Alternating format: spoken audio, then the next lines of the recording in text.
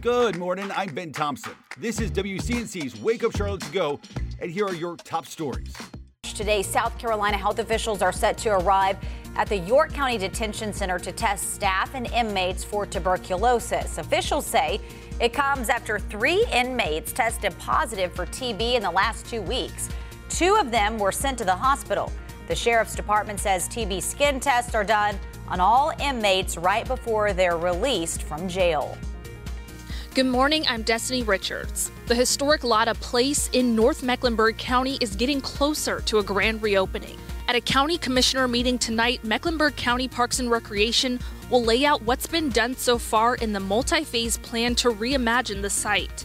The project is currently in phase 3 with a June 2026 planned reopening. The classification of drag shows in Albemarle remains up in the air this morning after city leaders decided to postpone a vote.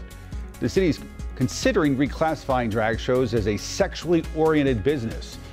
It was an emotional meeting last night in town there with folks on both sides speaking up. Despite months of discussion, the city council decided to push the vote back once again and take it up during their November 6th meeting.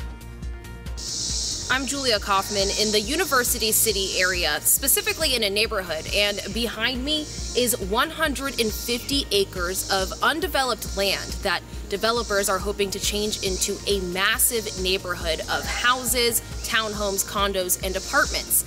Well, this land is also home to thousands of trees and wildlife that nearby neighbors are concerned will be decimated because of the plan. They say they understand the land will be developed and they are appreciative that the developer is working with them, but they hope to see more done in order to preserve trees and wildlife.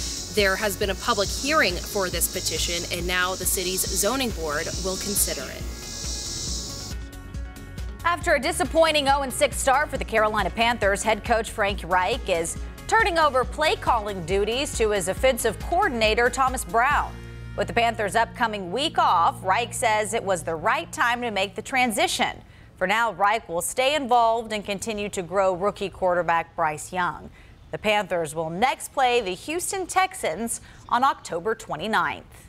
Thanks for listening. You can find all of these stories and more right now on WCNC.com. Join the Wake Up Charlotte team weekday mornings on WCNC Charlotte from 4:30 to 7 a.m. Like and subscribe to our podcast and tell a friend.